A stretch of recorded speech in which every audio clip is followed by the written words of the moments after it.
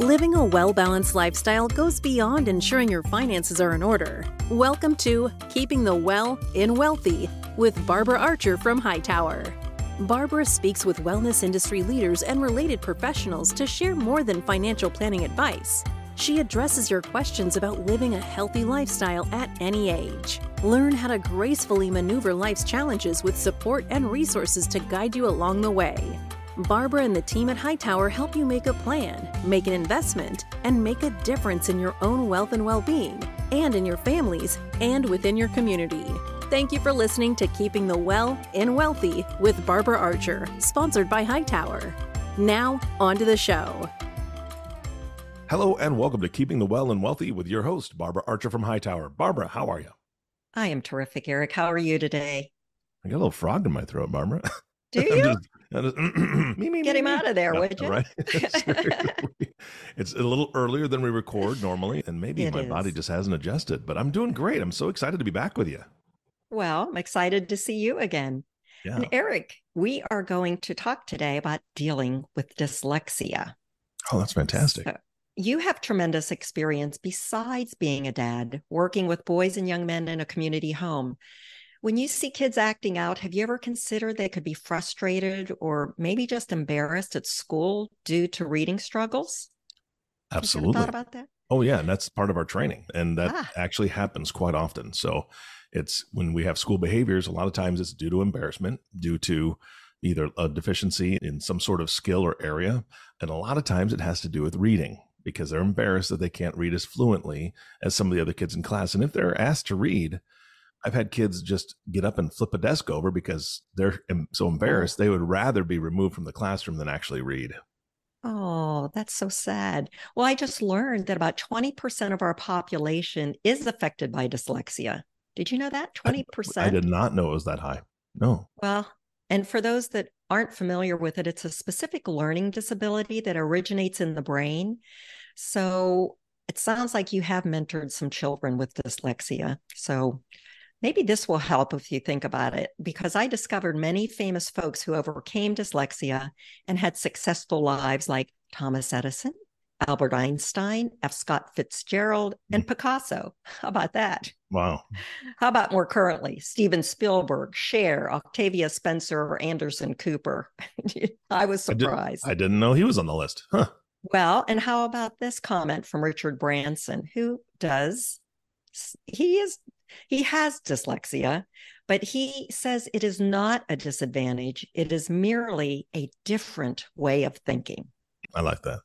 I do too. So, Eric, our guest today, Dr. Rebecca Tolson, will support us in understanding more about dyslexia and how we can champion students to embrace their differences and to thrive. So as you listen to our conversation, consider what you've noticed in your boys and what they're experiencing this kind of a challenge, and weigh in with us later, and you can have some questions for Rebecca as well. Absolutely. Thank you. Okay. Well, let me introduce you to Rebecca Tolson. She has a PhD in elementary education from the University of Akron and is a member of the Academic Therapy Association at the level of qualified instructor and certified academic language therapist and a certified dyslexia therapist through the International Dyslexia Association. Rebecca began her career in education as a fifth grade teacher and later transitioned to teaching both children and adults with learning disabilities. She specializes in using structured literacy techniques as intervention for dyslexia and dysgraphia, which we'll have to ask her about that. Tolson teaches as an adjunct professor for Walsh University in the Masters of Dyslexia Therapy program and chairs the Ohio Dyslexia Committee and serves on the Ohio Dyslexia Legislation Committee. So welcome, Rebecca. Thank you, Barbara. Good to be here. Well, I'm just so delighted to have you share so much of your knowledge with us.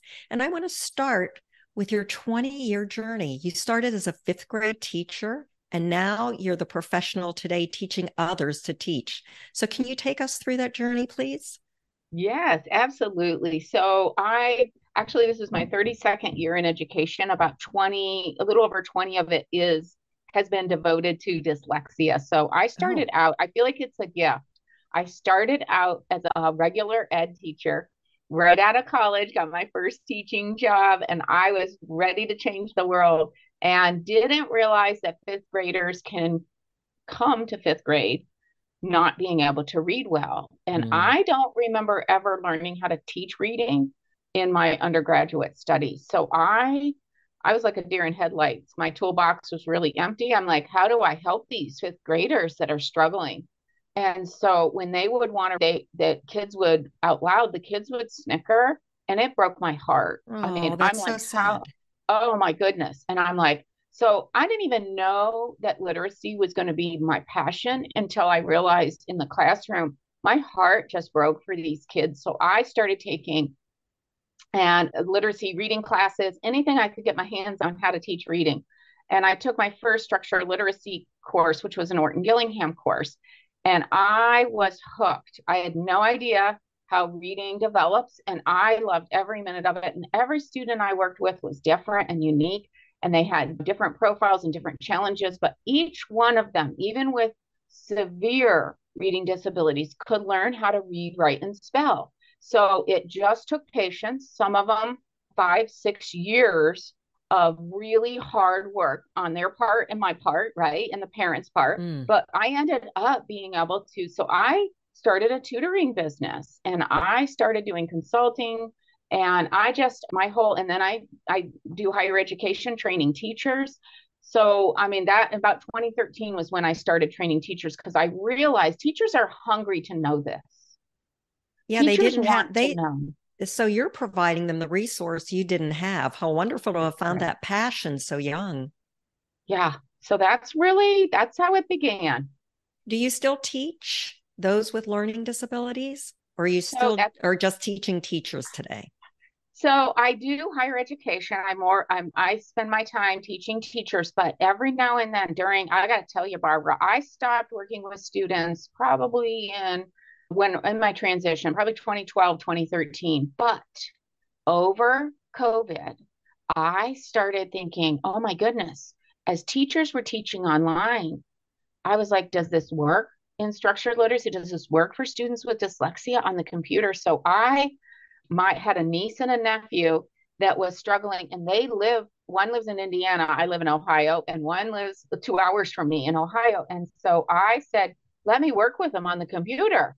So Oh. I tutored two family members, one in first grade, one in third grade, over the computer, and they were behind in reading. It was so amazing, rewarding. I loved it. And we got them going on their route. And now my niece is getting straight A's in school, doing fine. Oh, And that's lovely. And then I might be this summer, I got another family member that reached out for a little one they're worried about and said, would you work with her? And I'm like, sure. So Oh, maybe. isn't that wonderful? You're so admired to be able to do this.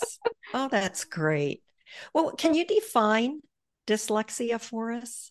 Absolutely. So dyslexia is a specific learning disability. So it is under the category of what they would call SLD in basic reading skills. And what were those initials? SLD, specific learning disability. Okay, SLD, it's a category under IDEA, which is our big umbrella of where kiddos can qualify for special services. So it's a specific learning disability that is neurobiological. So that means that it's in the brain. Okay. So how the brain processes language, it's neurobiological. It's not about lack of motivation. It's not about lack of instruction. It's how that child processes language, written language.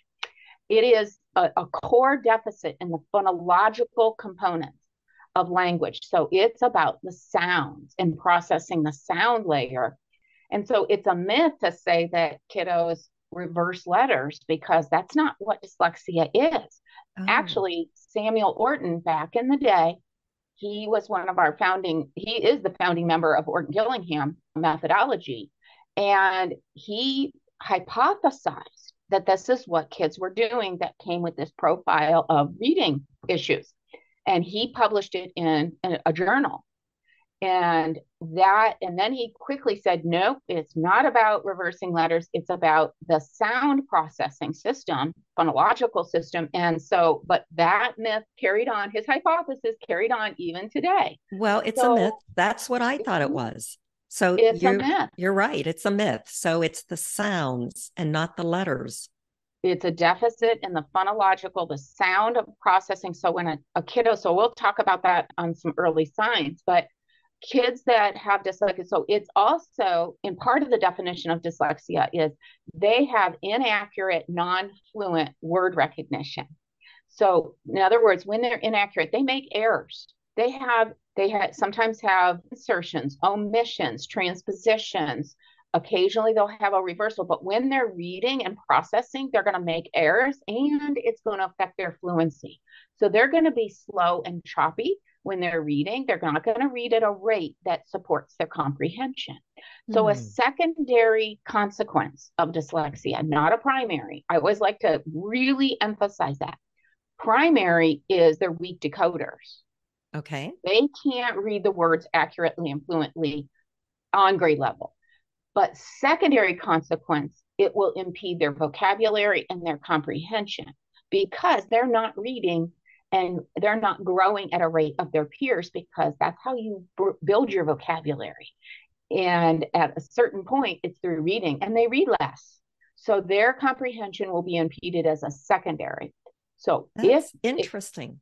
If a kiddo, go ahead, Barbara. No, I want you to add, in your introduction, I mentioned dysgraphia. So I'd like you to insert a little bit about that as well. Oh, that's it's my specialty. I love working with kiddos that are dysgraphic. They're harder. I love a challenge, Barbara. They're harder to remediate when they have the dysgraphia and the dyslexia together. I took you off path there. I'm sorry. I was just so curious about it. No, you can have them together or separate. So a kiddo can be dysgraphic without dyslexia, but they also can have them, they run together as a comorbid. In other words, they run together often. So dysgraphia affects the graphomotor, the actual writing, the physical act of handwriting. So dysgraphia is about writing it down, getting it down on paper. And so it can have to do with those graphomotor. And a lot of kids just with dysgraphia have a hard time putting it down on paper, from the brain down through the hand onto the paper. Dyslexia is about lifting it from the paper and getting it out and reading it and speaking it. Wow. So they can have one or the other. You could be suffering from dyslexia or dysgraphia or both. That's right. Okay. All right. Thank you for clarifying that. Yeah, and I'm still absolutely. surprised that it's about the sounds as opposed to inverted letters. So that myth, you're right, it still is rampant today. That's right. Thank you. That's right. You're welcome. So I need to understand how early it can be diagnosed and who can help do so. Some of the early signs, anything you can help us, because it sounds like when you mentioned 5th grade and kids couldn't read, if we could get to them sooner, they might make it a little easier for them. That's right. Well, and I'm a believer in a preventative model, which means if we can identify kids early, anywhere usually between ages 4 to 7, somewhere in that range, we have some early screeners that show us that there are flags or signs of dyslexia early. So I want to differentiate between identifying dyslexia and diagnosing dyslexia. So you can identify through a screener that there's a potential issue or problem. And if we identify and we intervene early, we can teach them, and we actually can keep them on track because we know what to address early. So some of the early signs to look for, we have some early screeners that will do that for us. These kiddos will be late talkers. They will struggle learning their letters and sounds. They will struggle rhyming. They will struggle manipulating sounds and all of those. So kiddos that can manipulate, like let me say, if I say the word cat to you And I work with even a kindergarten. I say the word cat without the k. They can say at. They can manipulate the sounds without seeing any letters. They can manipulate the sounds and take a sound off, put a sound in. They can move sounds around, all sound play. And kids, typical learners, kiddos can do that. They can rhyme, they can segment, they can blend sounds. Well, those are really strong indicators of reading. So once you add the symbols and the letters to those sounds, kiddos take off. They realize this is how symbols work in English. So they do need to know letter names.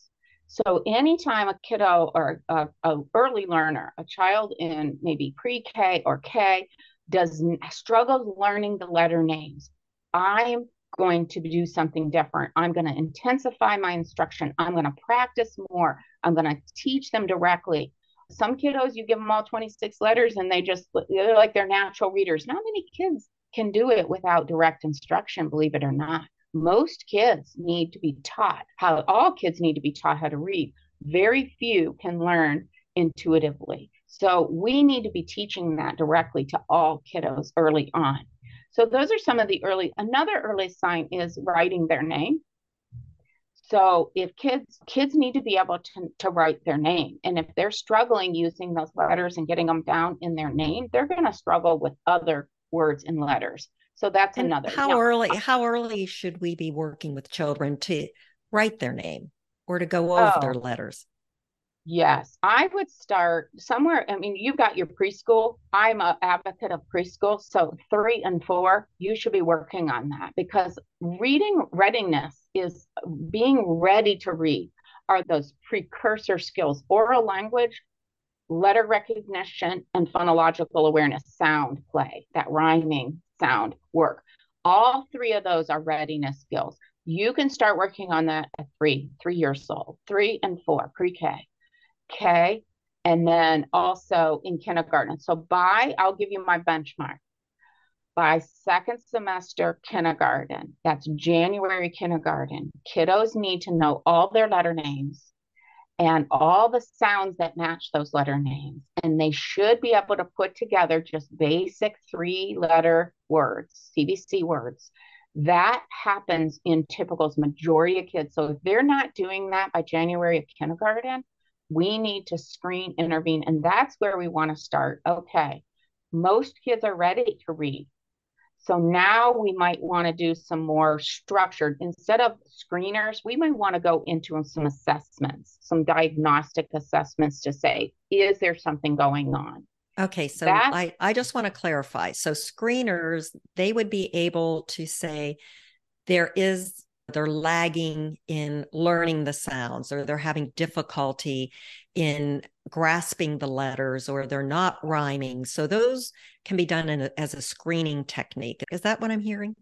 Yes, that's what you're hearing. And think of it like a temperature check. Like I'm just going to do a quick screener. So think if you go to your doctor and they're screening you for heart disease, right? They're going to do some quick tests in the office. They're not going to give you a full battery just to see if you're at risk. They're going to do some quick tests. That's exactly what we do for reading.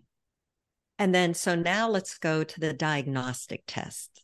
So now explain what's the next step.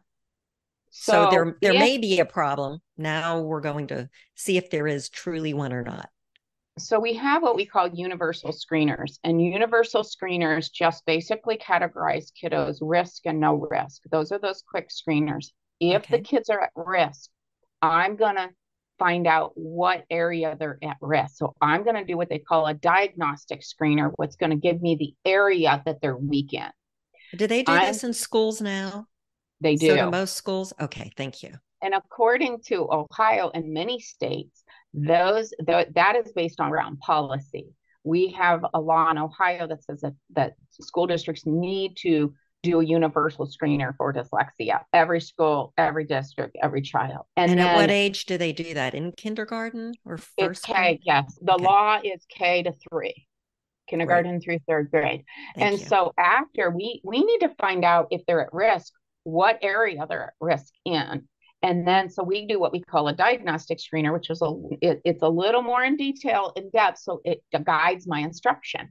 It knows, do I need to instruct with the letters, the sounds? Do I need to instruct with oral language? And so after I do that, I do a little beefier, a little more information, and I teach.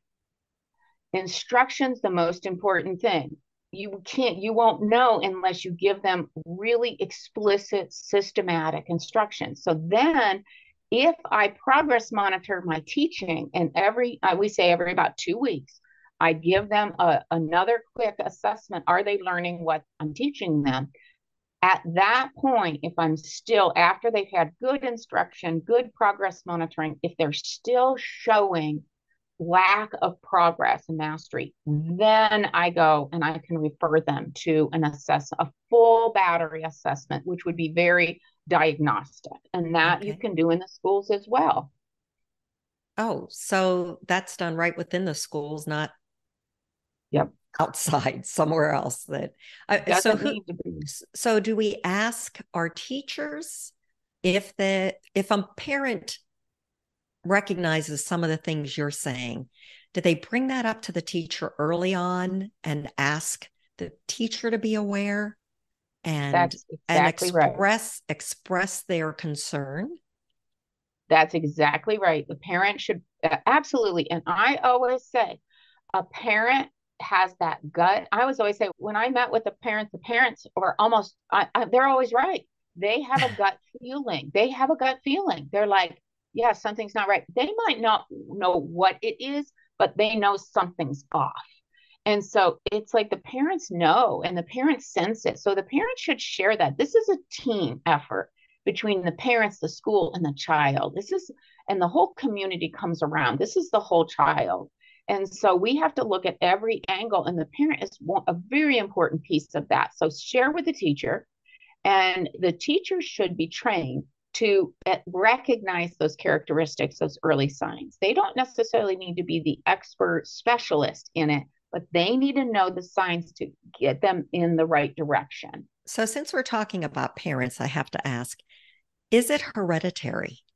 If a parent has struggled in learning, does it come down to the children, or is it something that's just one and done?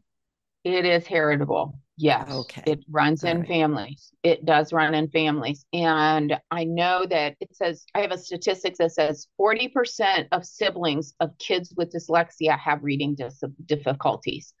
40%. Of siblings? Of siblings of kids. So if you think about that, and I've taught entire families, like 3-4 of one family. And that's just because it's like, oh, the next one's coming up struggling, get them in with Dr. Tolson. Oh, the next one's showing signs. And some don't, some do, but 40% is the statistic. So if a parent has struggled with reading in the past, they really have to be aware, and they can be earlier perhaps. That's right. Excuse the interruption. I know you're listening to Hightower's Keeping the Well and Wealthy podcast. But if you have questions related to these or other wellness and financial issues, please reach out to your advisor or go to hightoweradvisors.com to find a financial advisor near you. Now, back to Barbara.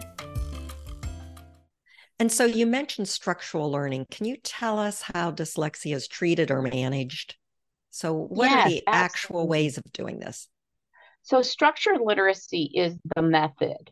And it's how we teach children with dyslexia, but all kids benefit from structured literacy. All kids, a structured, systematic. So there's a scope and sequence that it's how it's taught, a scope and sequence of the language, all letter sounds, correspondences, and reading concepts and syllable types and all the parts of words that you would teach. Intro to advanced are taught in a systematic way. That is teaching the language through a scope and sequence. So it's very different than your basal reading programs that have stories for kids to read and comprehension questions. This is teaching how to decode and understand the language in a systematic way. Okay, so we want that instruction, how the instruction taught to be systematic, cumulative, explicit, and direct, so that there isn't holes and gaps in the children's understanding. It's driven by data.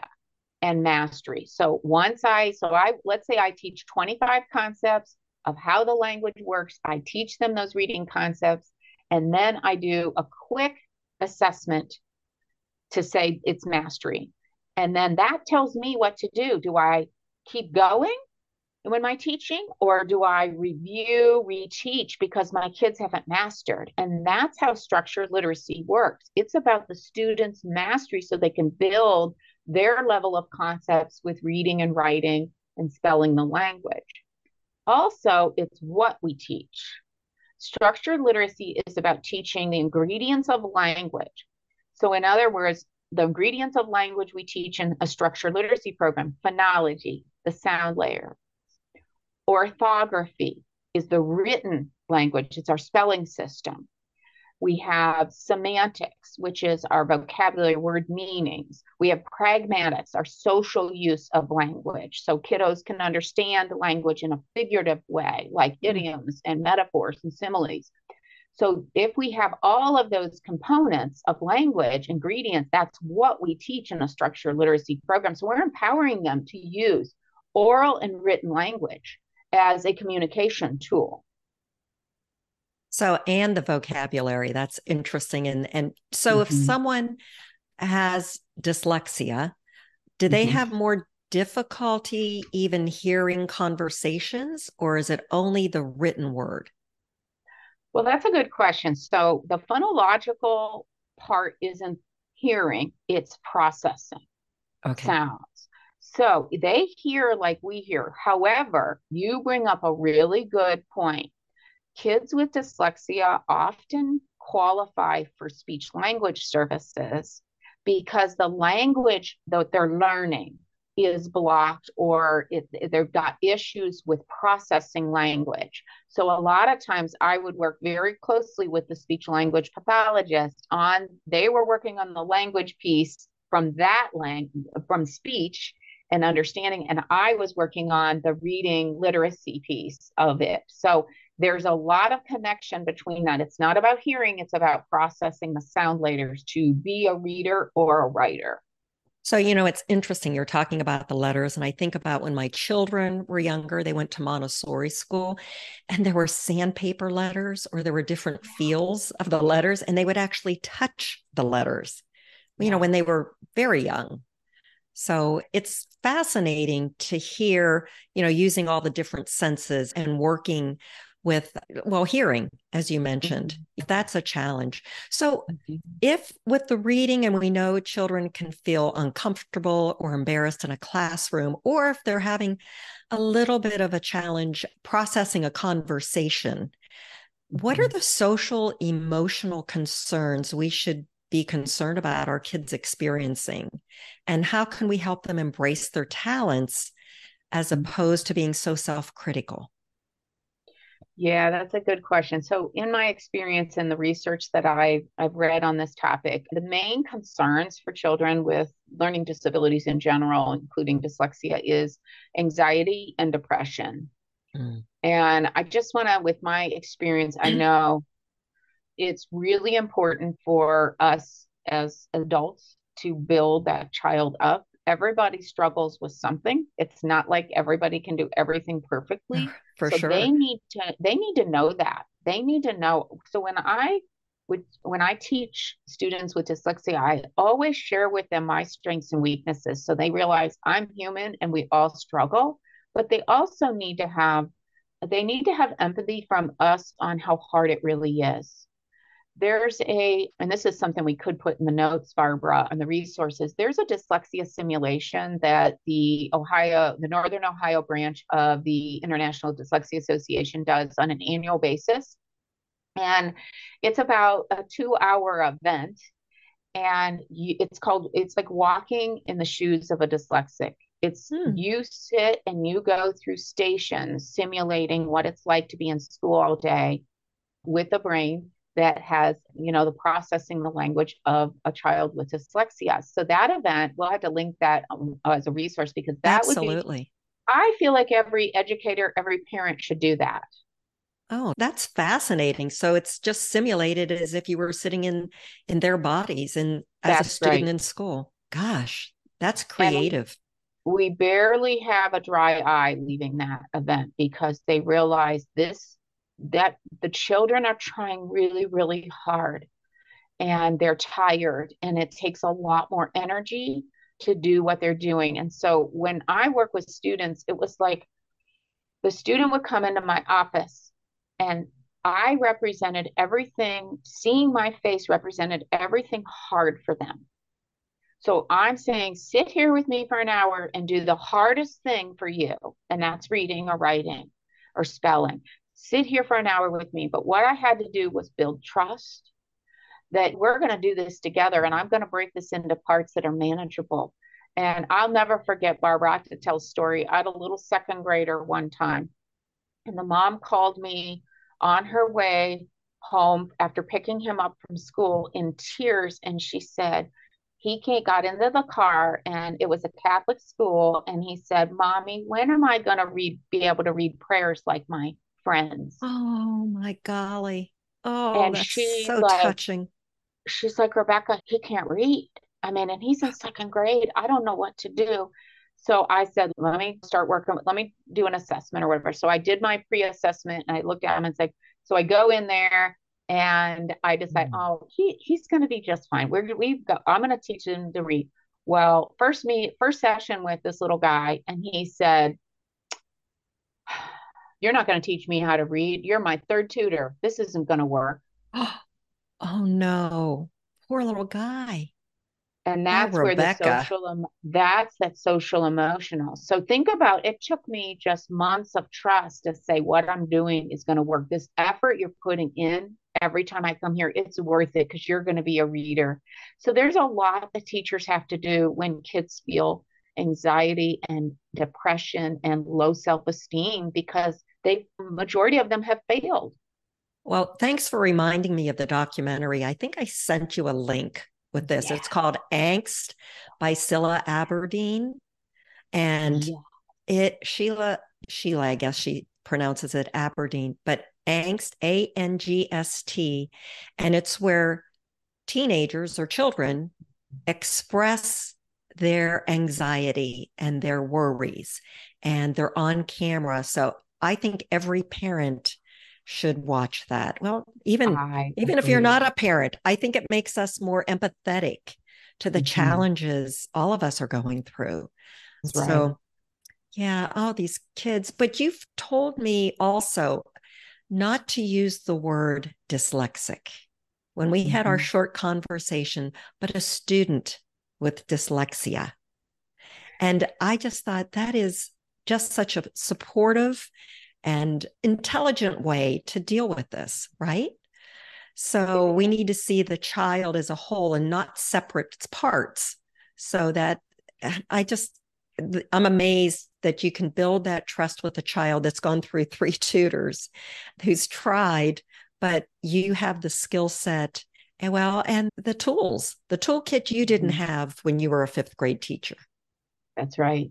That's right. Yeah, it comes full circle. And that's why I'm trying to pay it forward to all these new teachers going out in the field. And I'm so encouraged. Walsh University has the first Masters of Dyslexia Therapy program in the state. And I get to be part of that. And we started the summer semester and I got to meet with these teachers that say, I want this to be my passion. I want to help kids with dyslexia. And I'm so encouraged that teachers put themselves out there to further their education in this field. And I'm fortunate to be part of it. Well, so they're teaching these children and embracing the program that you're offering. But for the individual affected with dyslexia, does it get any easier for them over time? Yeah. So I'm going to use this term, and I always say dyslexia is treatable, but it's not curable. Okay. So here's the thing. A child with dyslexia can learn to read, write, and spell. That little second grader, what is it for Boy Scouts? An Eagle Scout. He went all the way, and he was just talented cross-country runner. He had all these skills and talents. He's going to go to college. I think he's a senior now. And so he learned how to read, write, and spell, successful in multiple areas of his life. It was treatable for him. You have to follow what the science tells us teaches a child to read, especially a child with dyslexia. That's that structured literacy, what you teach and how you teach it. And it has to be done with fidelity. I didn't do anything, but I followed what my professors taught me how to teach a child with this learning profile. And I did it with fidelity, and it works. If you change up what you're doing and you don't, it's kind of like a prescription for mental. If you don't take it 3 times a day, like your doctor tells you, and you don't get better, right? So they have to stick with these techniques that you've taught them throughout their life. Exactly. But when I say it's not curable, a brain that is formed, and that's their brain, we can strengthen areas that are weak, like that phonological area, and we can teach them what rhyming does and sound manipulation and their understanding of processing the concepts of written language. That's teachable. But their brain is made the way it's made. So it's always going to process that way. So think about it, Barbara.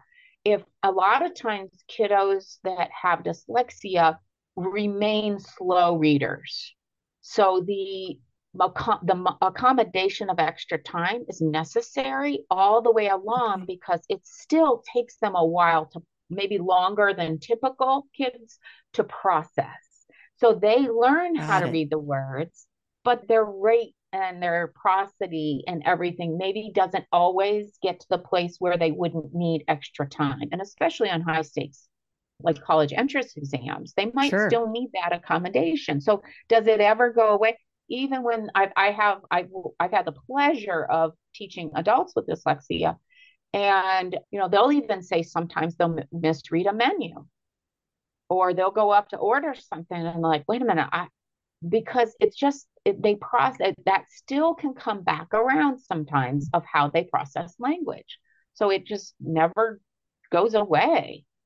So Rebecca, what is the best team to assemble to help, as you said, a child or adult make good progress? So who are those people? So we have a system in schools today that is, I can't even tell you how amazing. We have come long ways in the field of education and supporting Thank goodness. Kids. I love hearing that. Oh my goodness. And it's called a multidisciplinary, it's MTSS, multi-team disciplinary team. And so what we do is we put this tiered support together. And the tiered support, so this multidisciplinary team is made up of people like who I want at the table. Let's say I was a parent of a child with dyslexia. I want to be on the team. I am my child's advocate. I want to be on the team.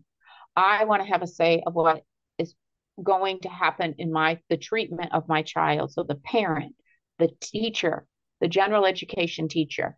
Dyslexia is a continuum. So it's got a spectrum: mild, moderate, severe, and profound. So I may not be a special education student and have dyslexia. I may have dyslexia and not qualify for special ed because it's mild or moderate. So I need my general education teacher. If it's severe enough to qualify for special education services, then I need my special education teacher in there as well. So the gradient of this is also something to be sensitive to. Wow. That is exactly right. So it's not black or white here. No, and general education teachers need to know about it, because they will have kids. They do have kids with mild or moderate dyslexia in their class that they can small group and teach in a structured way. Even though it's mild or moderate, we still need to teach them how to read to their needs.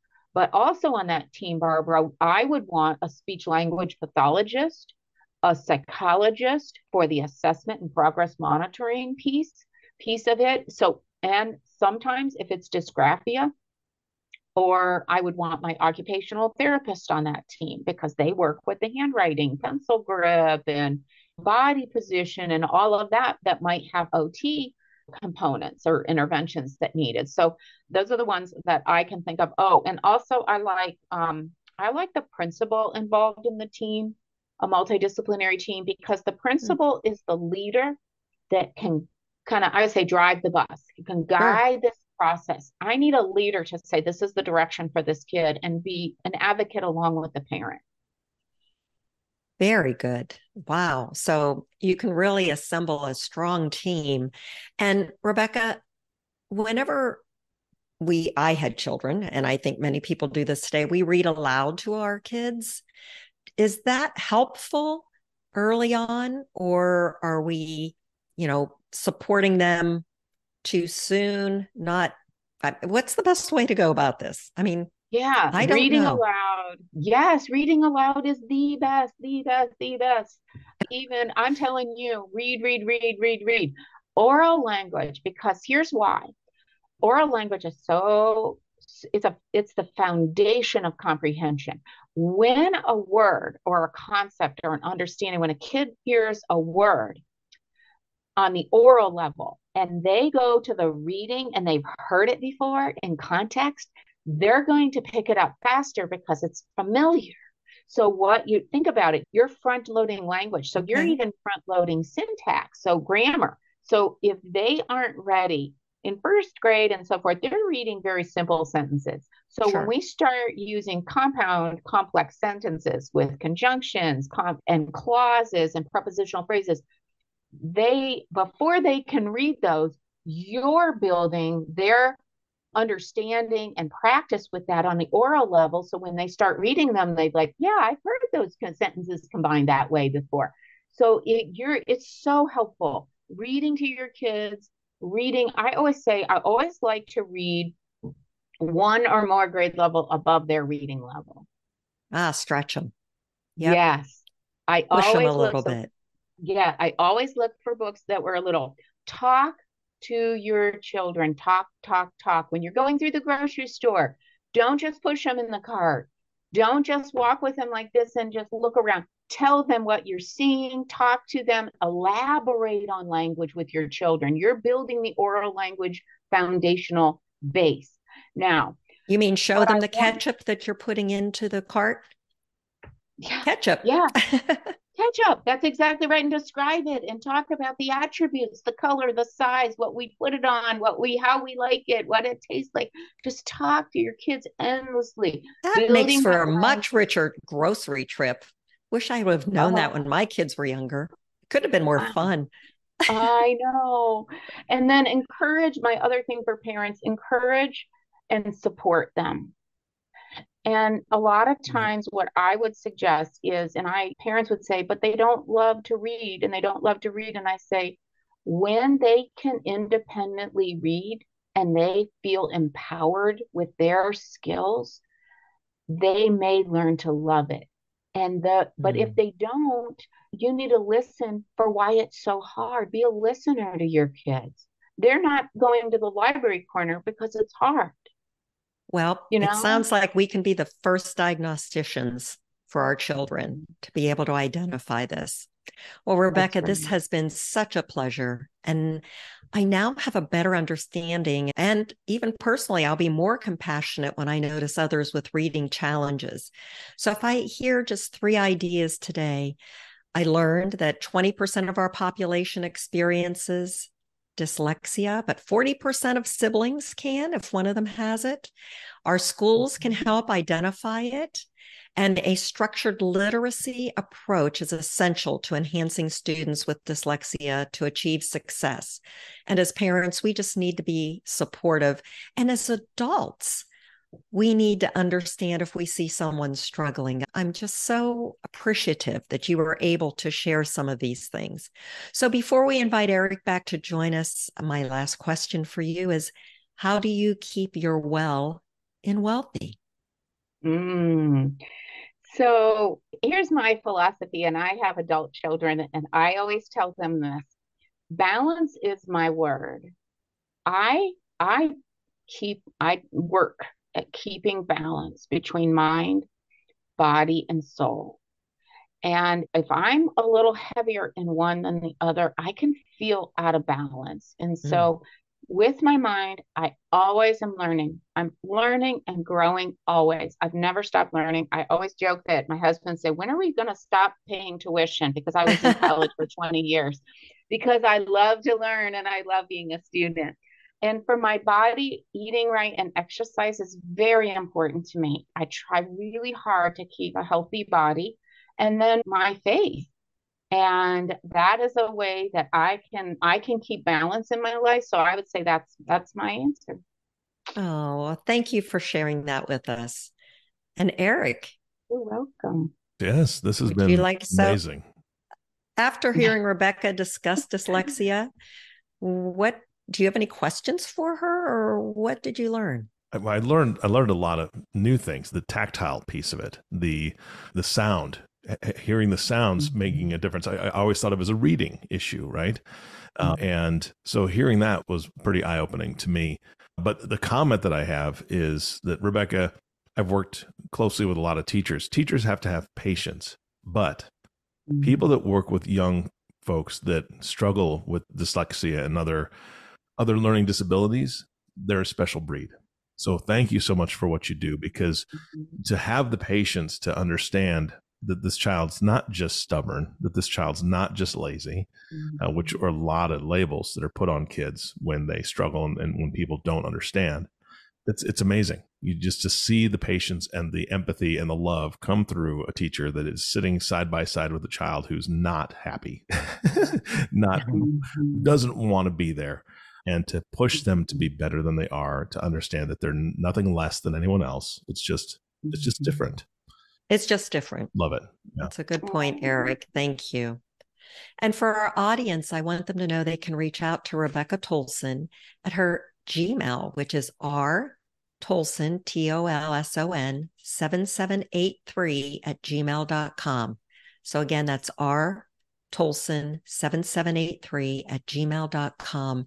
And she also gave us 2 websites that are very helpful, and I was lucky to review some of that prior to our discussion. Dyslexia, it's dyslexiada.org. So dyslexiaida.org, and then an easier one, which is understood.org. So please look at our podcast notes, and thank you, Rebecca, for joining us today. Thank you for having me. Rebecca and Barbara, thank you so much. This has been fantastic. So I appreciate all the information today. And of course, our last thank you always goes to you, the listening audience. Thank you so much for tuning in and listening to the Keeping the Well and Wealthy with Barbara Archer. If you have not subscribed to the podcast yet, please click the subscribe now button below. This way, when Barbara comes out with a new podcast, it'll show up directly on your listening device. We humbly ask that you share this podcast, rate it, and leave a review, as this actually does help others find the show. Again, thank you so much for listening today. For everyone at Hightower, this is Eric Johnson reminding you to go out in the world and make a difference. And we'll see you next time. Thank you for listening to Keeping the Well in Wealthy with Barbara Archer, sponsored by Hightower. Click the follow button to be notified when new episodes become available. The information covered and posted represents the views and opinions of the guest and does not necessarily represent the views or opinions of Hightower Wealth Advisors. The content has been made available for informational and educational purposes only. The content is not intended to be a substitute for professional investing advice. Always seek the advice of your financial advisor or other qualified financial service provider with any questions you may have regarding your investment planning. Hightower Wealth Advisors is a group comprised of investment professionals registered with Hightower Advisors, LLC, an SEC registered investment advisor. Some investment professionals may also be registered with Hightower Securities, LLC, member FINRA and SIPC. Advisory services are offered through Hightower Advisors, LLC. Securities are offered through Hightower Securities, LLC. This is not an offer to buy or sell securities. No investment process is free of risk, and there is no guarantee that the investment process or the investment opportunities referenced herein will be profitable. Past performance is neither indicative nor a guarantee of future results. The investment opportunities referenced herein may not be suitable for all investors.